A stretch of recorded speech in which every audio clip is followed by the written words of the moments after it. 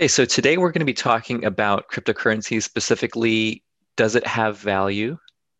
Um, and why might it have value? Now, we're not technical people, the two of us. So the value of cryptocurrency that stems from certain particular technical uses might be beyond our knowledge. But we'll talk about what we know. Given that caveat. So, Nadav, would you like to start out by giving your quick summary answer to the question of does cryptocurrency have value? Well, I think one, given its cryptocurrency, one potential value might be to replace fiat currency. And then another one might be idiosyncratic applications within the network of that cryptocurrency. So, for example, if we talk about Ethereum, there might be applications within the Ethereum network that are specific to particular businesses that then use Ethereum to carry out these applications. So on the one hand, there's replacement for fiat currency. On the other hand, the other type of value is specific applications that the network of that cryptocurrency can provide. So we can start in either one of them. Yeah, that's I think a really great point. And there's two very different approaches to the question. So let's start with the first application as a substitute for fiat currency.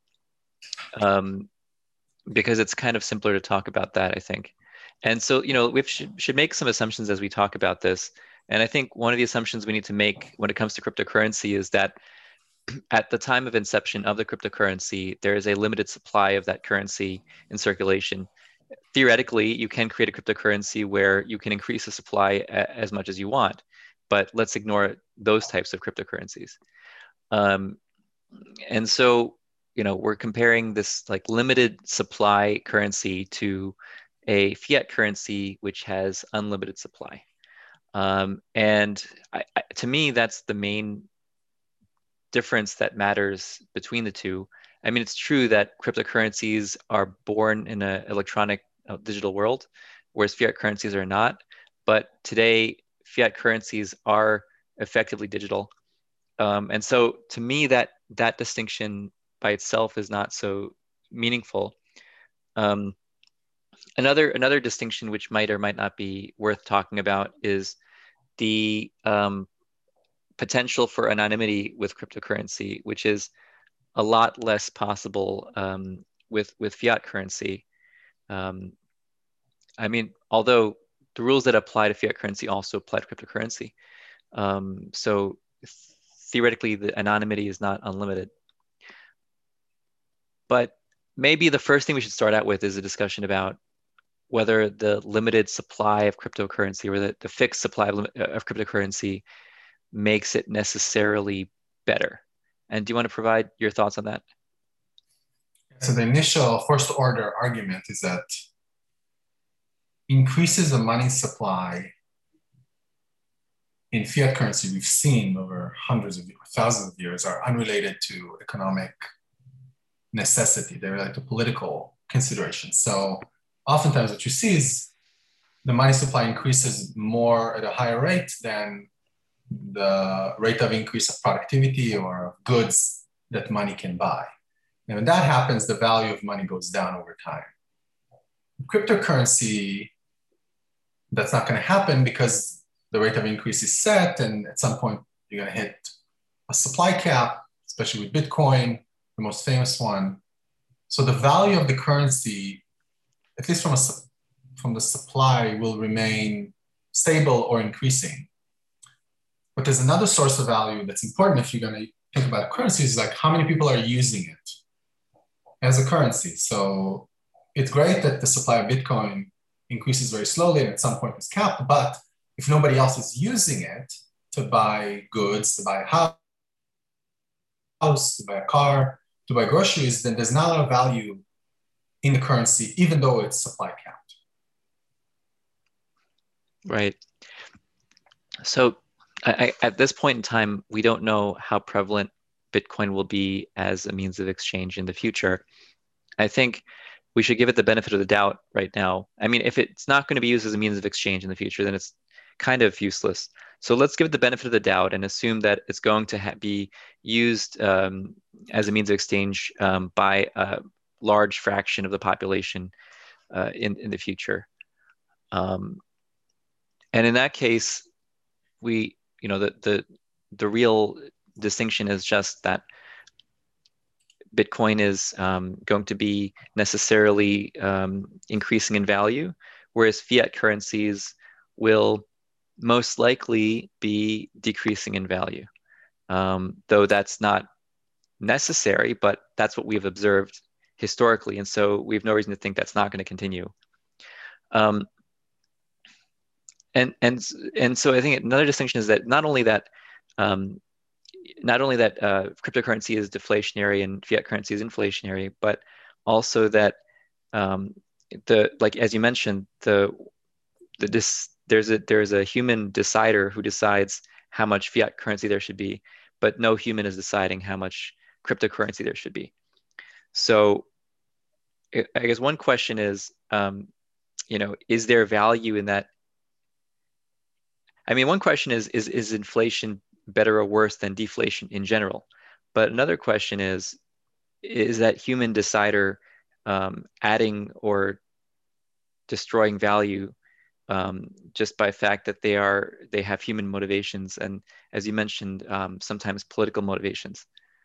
I would like to kind of not push back, but I'm questioning how much political motivation there is in setting the money supply. In general, I know that in a lot of governments, there may not be a separation of power between the people who decide to increase the money supply and the the political side of government. And in the US, there is an attempt to create a separation between the Federal Reserve, which is largely responsible for the money supply, and the political side of government. I mean, not that I want to go too far off on this, but do you think that there isn't that there is still political motivation for the money supply that enters the money supply? Well, I mean, if we look at the chart of the value of the dollar so in the early 70s, it was delinked from gold. It used to be that you could redeem your dollars for gold, at least theoretically. Very few people actually did that because just the promise that you could do it and the knowledge that the US had a bunch of gold to do that, nobody really wanted to do it because it's much easier to transact in dollars than in gold. But once it was delinked, the value of the dollar has decreased by a magnitude of 80 to 90%. So a dollar in the early 70s would buy you a lot more than a dollar today. Now we can argue about whether this obvious inflation in the money supply was politically motivated or not. It's going to be hard to argue otherwise, but let's assume that it's not. I mean, the one thing I would say, there is a shortcoming of Bitcoin as it is and other cryptos is that they're so volatile. Whereas the dollar is losing value over time, that decrease is mostly manageable. There were a few years in which inflation and therefore a decrease in the value of the dollar were double digits, but there are very few of them in the past 40 to 50 years. Whereas Bitcoin is given to wild swings, very wild swings. So you can want to buy a house for one Bitcoin, or let's say 10 Bitcoin, which is about $400,000 today. But then in a month, it's going to be worth $200,000 or $600,000. And so it's very hard to plan how many Bitcoins should you exchange for a given good. Right now, it's just too volatile. We can think about reasons for that.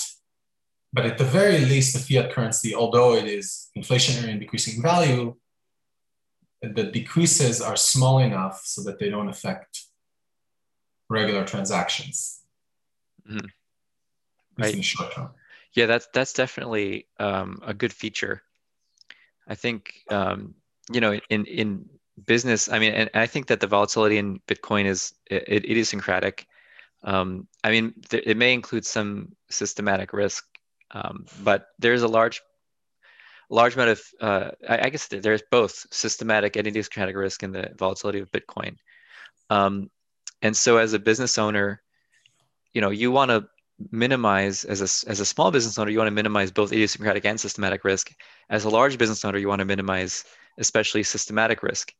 And so by carrying Bitcoins on your balance sheet, which is necessary if you're receiving them as payment, um, you're necessarily increasing your risk, which is necessarily reducing the value of your business. So accepting Bitcoin as payment as a business, yeah, I think that in a way it opens you up to a market. Um, to the extent that there's a transaction cost in converting Bitcoin to dollars. I mean, suppose that transaction cost were like 50%. Then that means that there are a lot of people who really want to spend their Bitcoins instead of actually converting them to dollars. And so if you are willing to receive payment by Bitcoin, you'll get that whole market. But if the transaction cost is actually zero, then a business has literally no benefit to accepting Bitcoin. They might as well just only accept dollars. And if that were the case, then the Bitcoin would never be used as a means of exchange. And I don't know exactly, but I would think maybe as time goes on, the transaction cost has decreased. I don't know. Maybe it will decrease going forward. Um, so, so yeah, I guess that volatility kind of really gets in the way of Bitcoin being used as a means of exchange. How do you think that's something that's going to be fixed in the future? Oh, I have to think about where does volatility come from. I mean, there's a lot of uncertainty because in Bitcoin. It's a relatively new product. I mean, it was created in 2009, so we have 12 years, whereas the dollar has been, or fiat currency has been around for many, many, many more. It also does not have a backing of the government, which means that governments can tax transactions in Bitcoin in any way that they want. None has, I think there was some news from China that they were going to tax specifically Bitcoin transactions, but at least for now, there hasn't been anything specific aside from that. But that's another uncertainty. And there's just not enough market participants who are transacting in Bitcoin right now to Right. reduce the volatility. Yeah, I guess so I think there are two things that fiat currency has going for it. One is that it's actively managed uh, by someone, and so if the value is going up or down too much, then some humans can actually counteract that. And second is that it's not governed by the kind of the law of velocity of money. Um, like if you suppose that if fiat currency increased its money supply at a fixed rate, or if it kept its rate constant, then the price, the value of a dollar would be determined by the velocity of money. So as the value of money would go, I guess, up in proportion to GDP, to real GDP, and it would go uh, up in proportion to the rate of transactions relative to GDP. Um, and that would by itself determine the value of the fiat currency. I mean, let's suppose that there were no like the government, U.S. government did not manage the value of the dollar. And suppose someone wanted to speculate on the value of the dollar, like would they be able to do that successfully? And I think they wouldn't, because the value of the dollar would be determined. They wouldn't be able to the power of that speculator would be nothing compared to the power of the overall markets for buying and selling stuff, which would determine the value of the dollar. So I guess until Bitcoin is used primarily as a means of exchange and not for speculation, um, it's going to suffer from the problem that it's going to have this volatility. And ironically, it won't be used as a means of exchange until that volatility goes away. So it's like a chicken and egg problem. I don't know we can separate really what speculation means and what exchange uses of a currency Well, is. I mean, there's by speculation, I mean that you're buying the asset. I mean the term very broadly as just meaning that I'm buying the asset in order for to benefit from its expected appreciation. That's all I mean. So So when a Yeah. Federal Reserve or the Russian central bank has bought gold recently, is that also speculation? The purpose for buying gold is not limited to for getting the benefits expected appreciation. Another reason is just as a store of value. So I need somewhere to put my value, and I want to put it in gold because I believe gold is relatively stable. Um, so that's not necessarily for speculation in that case. I think it's very hard to determine.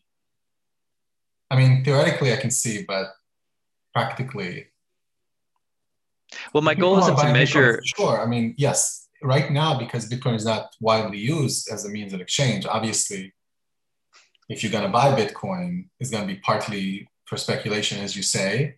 But some people and some institutions buy Bitcoin because they think it's going to hold its value, just like a central bank, as you said. You got to have somebody's Uh, parked my money and I don't want to park it in a fiat currency because I know it's going to be inflated in 10 years or 15 years. So I take my volatility and I'll be fine. I think. I mean, I'm trying to think about this. Like, so let's suppose that Bitcoin were used exclusively for exchange. Um, in other words, I I only bought it when I wanted to buy some good uh, that were available in Bitcoin. Um, in that case, it's kind of like a foreign currency. So I only buy that foreign currency when I want to buy a good in that foreign currency. Um, in that case, I think that in that case, demand and supply are solely derived from demand and supply for the goods that can be purchased and sold with Bitcoin. And as long as the demand and supply curves for those goods are not volatile, the demand and supply for Bitcoin would not be volatile because the price of Bitcoin we derive from the demand and supply for goods bought and sold with them. So I guess what I'm saying is that I think if the use of Bitcoin were exclusively for purchasing goods, you would see no volatility in the price of Bitcoin. And therefore, if you do see a volatility in the price of Bitcoin, that must mean that there is a significant amount of speculation in Bitcoin, and that using it for exchange of goods is not the primary or exclusive purpose. Okay. And that's actually, I think, is a problem because if you're gonna if you're gonna if the end if the go if what we want is a Bitcoin that has low volatility, we're only going to get there when speculation goes away and when it's used primarily for exchange for goods and services. But but people will not use it for exchange for goods and services until it's not very volatile, I think. And so I think there is this sort of chicken and egg problem with Bitcoin becoming a stable currency that can be used as a means of exchange Mhm. primarily. I think it's true for any new asset or new project or new anything. It's just you have the early adopters, and it's very hard to know how to value something compared to other things. It's like Well, the I think internet. with products in general, you don't have this like bad equilibrium. I think that with currencies, you have two equilibriums. One equilibrium is where it's the asset is used for speculation and it's volatile, and the other equilibrium is where it's used primarily as a means of exchange and it's not volatile. And both of these equilibria are kind of what do you call it? Sinks in that they're going to that the state of the world is going to be sucked toward one or the other, and anywhere in between is an unstable position. So that's true, I think, of currencies. But if you think about products in general, I don't think that they have these. I don't think it works like that because products often have the benefit of network effects, and so early adopters benefit from the product with a small amount of network effects, um, and then people who are less early adopters are willing to use it when there's a small network effect, and then the network effect grows, and therefore the demand for the product grows until it's widely adopted. Now, like it's true that Bitcoin has a network effect, but in addition to that, it also has these two equilibria, which I think don't apply to most products don't have to worry about volatility in their price. It's not a problem. Like volatility in the price of an Xbox is not a problem for Xbox, but volatility in the price of Bitcoin is a problem for Bitcoin. So I think Bitcoin and cryptocurrencies are just necessarily distinct from other products. I don't think so, but I see what you're saying. In any case, without this reduction in volatility, it's going to be hard unless there's got to be some hedging instrument or something. Which you could do. You could hedge Bitcoin, right? Like you could there could be a party out there who says that, okay, if Bitcoin, I'm going to guarantee if you sell something in exchange for 1 Bitcoin, then I'm going to guarantee to you that the price of your Bitcoin is going to be $30,000 for the next 30 days. I'll buy it from you for $30,000 for the next 30 days, or I'll have a forward contract with you where I will buy it from you within the next 30 days for $30,000. So that can definitely happen. Well, it is happening. It's just those instruments are expensive because the volatility is really high. Right. And that's part of the transaction cost argument that you mentioned before. Yeah. As the volatility comes down, still the main issue, even then, would be what governments think of it, because governments have the power to tax in their own territory. Well, I think that's an additional issue. Whatever they want. I think that the issue we've been talking about is the main issue. I think that the taxation is an auxiliary issue, which happens to be an annoyance that Bitcoin has to deal with. But like, I guess the reason I think the issue we've been talking about is the more important issue is that like we can suppose all the governments in the world suddenly became very friendly toward Bitcoin. Can it succeed in that case? And I think that's worth thinking about. And actually, you mentioned you disagreed with the point I was making before. Maybe we should explore it. Do you want to? Can we explore that a little bit more? No. Maybe in the next podcast. Okay. Maybe in the next conversation. Good. Well, I think we opened up a lot of topics here. It was an interesting conversation and definitely one that's going to be relevant for a long time. So thanks. We'll talk soon.